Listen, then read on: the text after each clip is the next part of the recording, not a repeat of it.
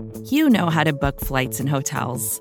All you're missing is a tool to help you plan that unbelievable travel experience. That's why you need Viator. Book guided tours, excursions, and more in one place. There are over 300,000 travel experiences to choose from, so you can find something for everyone. And Viator offers free cancellation and 24/7 customer support for worry-free travel. Download the Viator app now and use code Viator10 for 10% off your first booking in the app. Find travel experiences for you. Do more with Viator.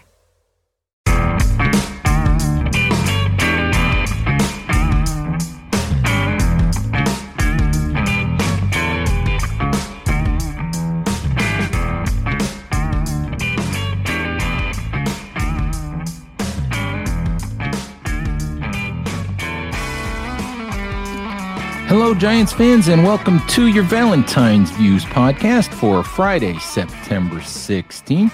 Please like, share, subscribe if you're watching on YouTube or if you're listening across the Big Blue View Radio Network, wherever you listen to podcasts. Thought what we would do today is do another Friday mailbag. Did a Friday mailbag last week with questions from some of our Facebook readers, thought readers and listeners. So thought that we would do that again today. So had some of our Facebook folks send in some questions. So let's do that. Let's get right to answering some of the questions that we received this week from Facebook. All right, first question. Sean Britton wants to know, when Kayvon Thibodeau and Azeez Ojulari are back at full strength, how do Oshane Ximines and Jihad Ward fit into the rotation?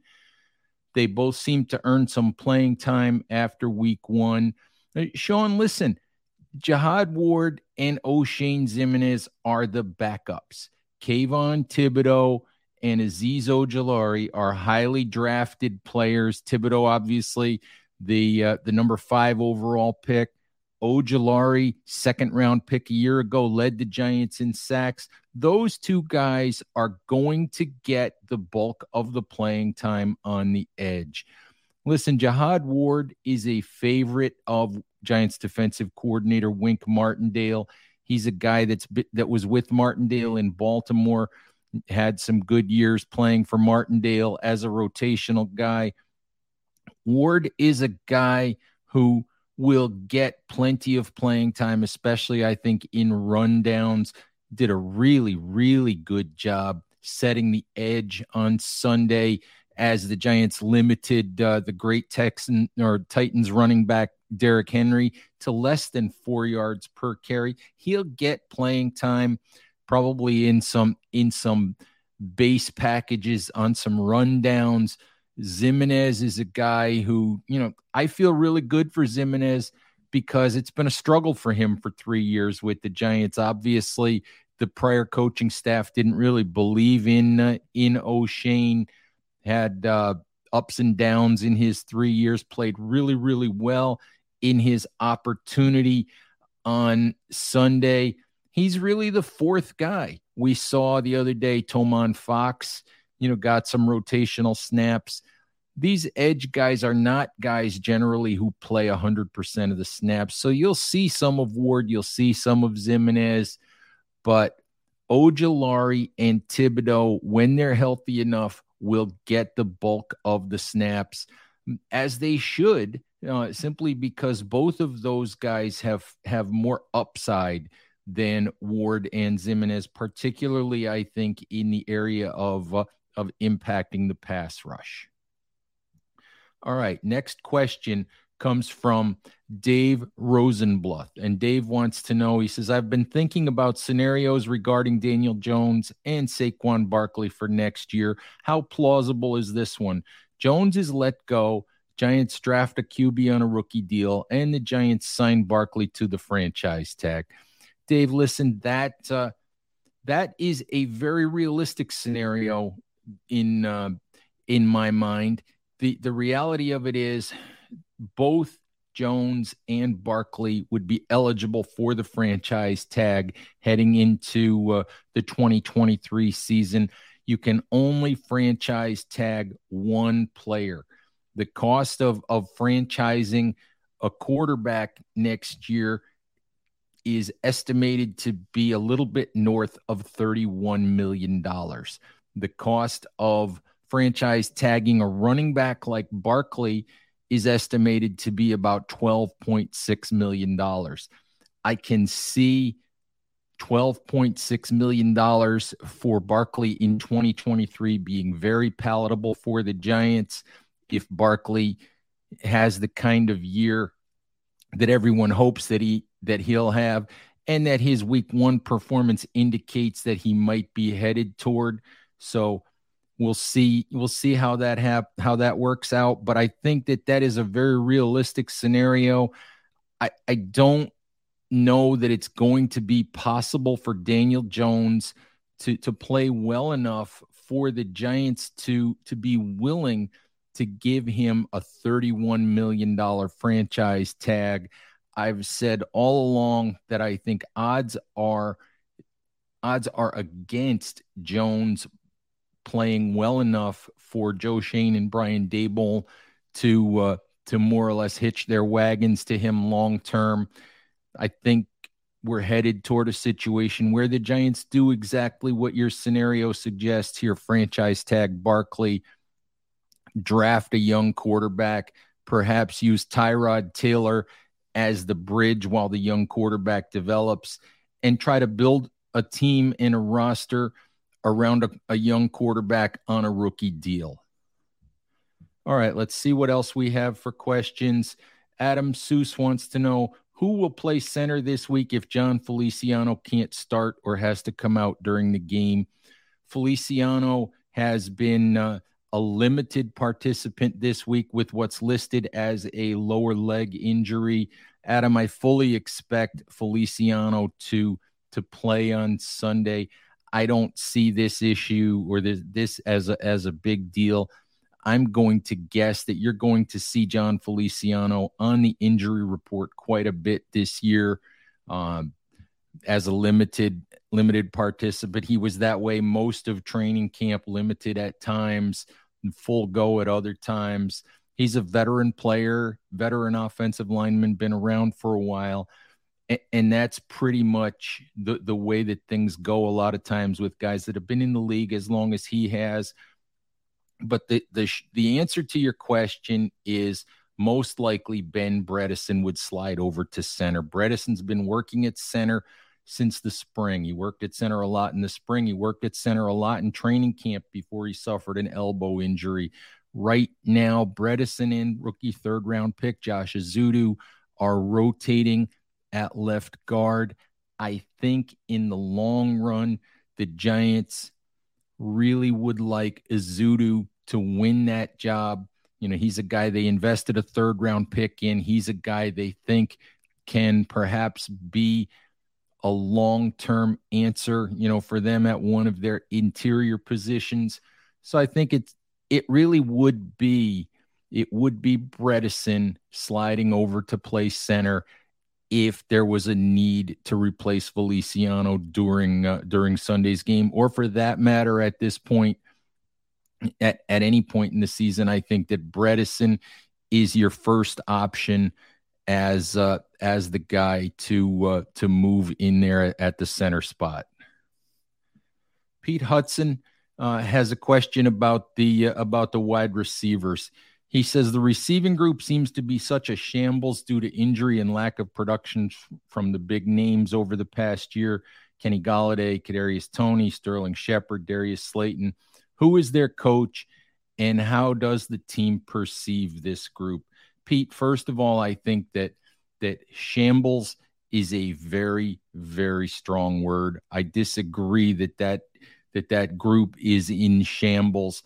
Listen, if you want to say that Kenny Golladay hasn't lived up to his contract, that's absolutely true.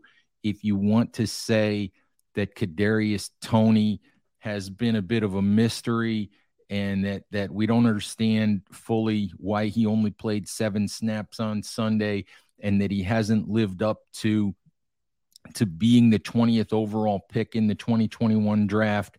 That's obviously true. Wan'Dale Robinson was drafted in the second round. Sterling Shepard made a big play on Sunday coming back from his torn Achilles tendon. I think that we need to give this offense and give the Giants time to let this unfold, see what happens, see if they're able to get production out of Kadarius Toney, get production out of Kenny Golladay, how they integrate Wan'Dale Robinson when he comes back from his knee injury fully into this offense. See if Richie James, who was a surprise contributor in the week 1 win over Tennessee, see if he can continue to be a big part of the offense. But I really think shambles is a hard word. I think that wide receivers coach Mike Groh, son of former Giants defensive coordinator Al Groh, is a really, really good head coach. I think that over time, the wide receiver position is going to change some. I don't know, beyond this year, I don't know if Kenny Golladay is going to be a Giant. I don't know if Darius Slayton is going to be a Giant. We'll have to see what the future holds here for Kadarius Toney. I think Brian Daboll and Joe Schoen see an immensely talented young player, but obviously, Toney didn't practice all spring. He barely practiced in training camp, which is the same as what happened in 2021. We'll have to see if Toney can earn more snaps, can get on the field and be productive, and make himself into a really, really valuable, important part of this Giants offense going forward.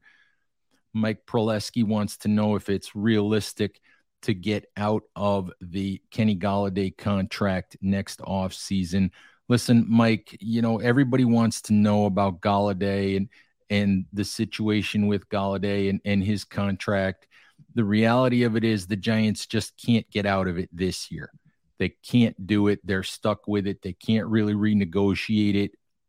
They've already got a void year in his contract that goes into the 2025 season. There is the potential for an out in Galladay's contract. And I want to look it up here. That's what I'm trying to do as I speak here. There is the potential for an out in Galladay's contract in after this season, which would be if you make him a post-June 1 cut heading into 2023, the out would be that the Giants could save $13.5 million on the salary cap. They would take a $7.9 million cap hit, but that would be if they made him a post-June 1 cut after the 2022 season. That would be the earliest, really, that they could perhaps get out of the Golladay deal. We'll see what happens. I wouldn't be surprised at all if the Giants try to do that, but I know, a lot of people would like to see Kenny Golladay gone right now, and that simply isn't going to happen. So, as I said, the earliest you're going to see that, I think, is perhaps next offseason as a post-June 1 cut. Bob Forgione wants to know if Saquon Barkley keeps balling out, would I trade him at the deadline to get draft capital, especially if the Giants are below 500? Bob, listen, I would have probably in the spring, I would have answered that question. I would have said yes. But as I see Saquon, as I see how healthy he is, as I see how well he's run all spring and all summer and in week 1, I think that the realistic scenario is what I talked about in the earlier question about Barkley and Jones. You franchise tag Barkley. You get Barkley at a cost of $12 million and change for the 2023 season. You go ahead and move on from Daniel Jones, unless you can somehow get Jones to take a low-cost deal for a year or two, if you think that that's a direction you want to go in. I'm not sure that the Giants would want to do that. I'm not sure I would recommend doing that. But I think that the direction to go in, if he remains healthy, if he shows you that he's still the Barkley that he looked like in week 1 against Tennessee, if we see more of that guy, you franchise tag him at $12 million. And that's a good deal for 1 year. I'm not sure Barkley would like that, but that's probably the way that I would go. Do I think it's possible that the Giants would trade Barkley at the deadline? I think it's possible, especially the better he plays, the more a contending team, the more a team like Kansas City, the more, a team like the Rams, the more a team that considers itself a Super Bowl contender, maybe one playmaker away, maybe one difference maker away, the more one of those teams might be willing to pony up, top tier draft capital that might, make Joe Schoen think about moving on from Saquon Barkley. But I think the better he plays, the more the price tag also goes up. So I think the Giants will consider it if they get offers. But I think at this point, the more likely scenario is Barkley gets the franchise tag and the Giants move on from Daniel Jones. Vacations can be tricky. You already know how to book flights and hotels, but now the only thing you're missing is, the actual travel experience. Because is it really a vacation if you're just sitting around like you would at home? You need a tool to get the most out of your time away.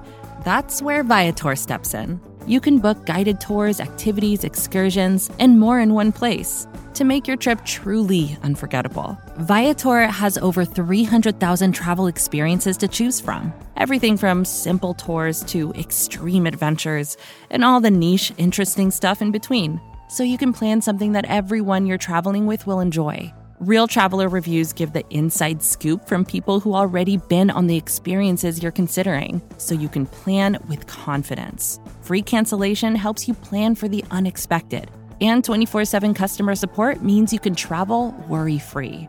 Download the Viator app now and use code Viator10 for 10% off your first booking in the app. Find travel experiences for you. Do more with Viator. Tanner Russell wants to know, and this is a Daniel Jones question that kind of piggybacks on what we were just talking about. He wants to know, what do I think Daniel Jones has to do this year to get another contract? Tanner, I think that what I've said all along is that I think because Brian Daboll and Joe Schoen did not draft Daniel Jones, because of the franchise tag situation, the cost of keeping Barkley versus the cost of keeping Jones, because you already have Tyrod Taylor in the fold for next year, and because you could theoretically draft a young quarterback and then get 4 or 5 years of that player on a rookie deal, I think odds are that the Giants move on from Daniel Jones after this season. And what does he have to do?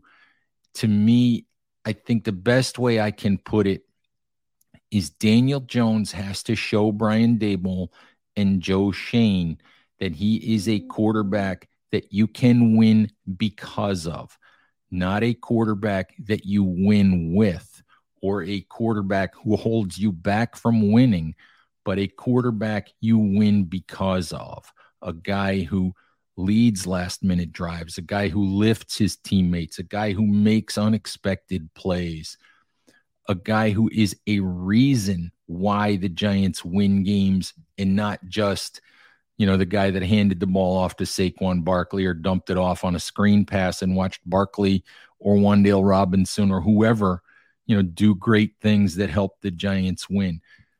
Do I think that Jones can do that? I think Jones is not a terrible quarterback. I think he's at this point, a decent NFL quarterback. He had a really good game overall on Sunday against Tennessee. Statistically, he had a good day, 17 out of 21, highest completion percentage of his career, 115 or so passer rating, best since his rookie season with Pat Shurmur as head coach. A lot of positive things, but the Giants didn't ask him to do a whole lot. They didn't ask him to throw 35 times. They didn't ask him to challenge down the field consistently. In the second half was really all Barkley. I mean, the one big play from Jones to Shepard, obviously, was also part of the deal. But the second half was largely about Barkley, and the second half also included the kind of thing that's going to make Joe Schoen and Brian Daboll think twice about going forward long-term with Jones if it continues. And obviously we're talking about the interception in the end zone, which I believe occurred after the Giants took over, recovered a muffed punt at the Tennessee 11-yard line. Those are the kinds of things that you just can't have happen if you're Daniel Jones. If you're Tom Brady and you throw that interception, people say, well, it was probably the receiver's fault. Or, well, over a 20-year career, you're going to have a mistake like that. But you've got the cachet that says you're better than that. That's abnormal. It's something that's not going to happen very often. Same with, Eli Manning threw a couple of interceptions like that late in his career, but Eli Manning won the Giants 2 Super Bowls. So you have a little bit of forgiveness for a play like that. Daniel Jones doesn't have the wiggle room because of how things have gone for him for 3 years. He doesn't have the wiggle room for people to say, well, he's better than that. We know he's better than that. That interception is an aberration. Unfortunately, we've seen it too many times. Plays like that are the ones that are going to make the Giants think twice about going forward with Jones beyond this year. John Zimitor wants to know how analytics were used in the decision to go for 2 points at the end of the game. John, I really don't know. I know that Brian Daboll has said many times that they use analytics. He has a coach on staff who he talks to throughout the week and who is on the headset during the game. They use a lot of analytic information. I think they're a lot more tuned into it than the Giants have been in the past. I really think the 2-point conversion on Sunday was really gut instinct from Brian Daboll. I think it was feel. Daboll said that he knew when the Giants got the ball on that final drive that if they scored a touchdown, they were going for 2. That's not analytics. That's guts. That's him saying, we're going to be aggressive. We're going to try to win the game. The analytics, I think, would favor that decision.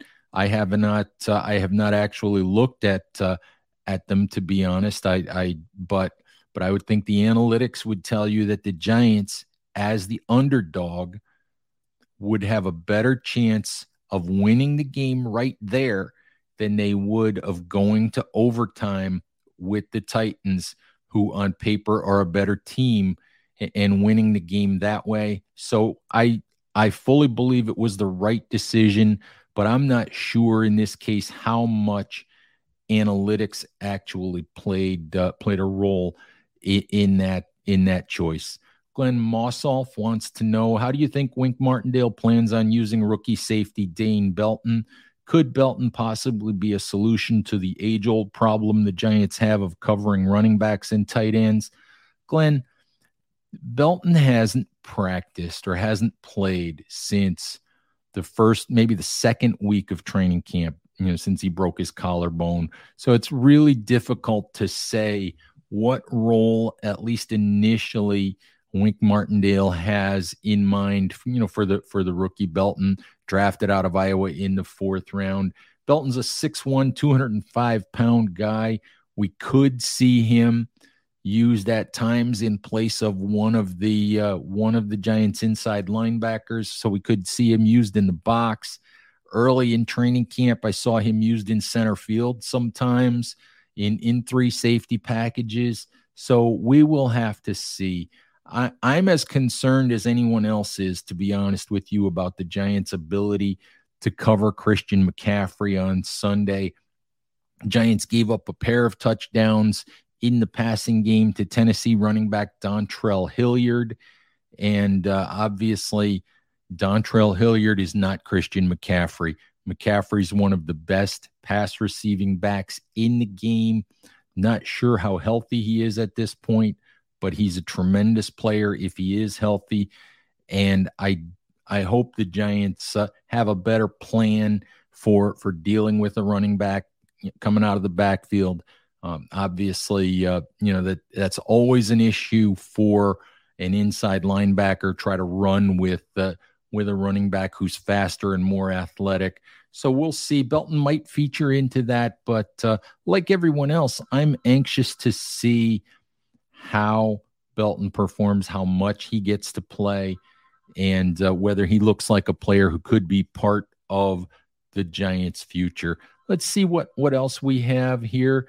Jonathan Anderson wants to know, what are your thoughts on giving Tyree Phillips a start at left guard? He played well last year at multiple positions for the Ravens. I think he could be a viable answer for the Giants at left guard.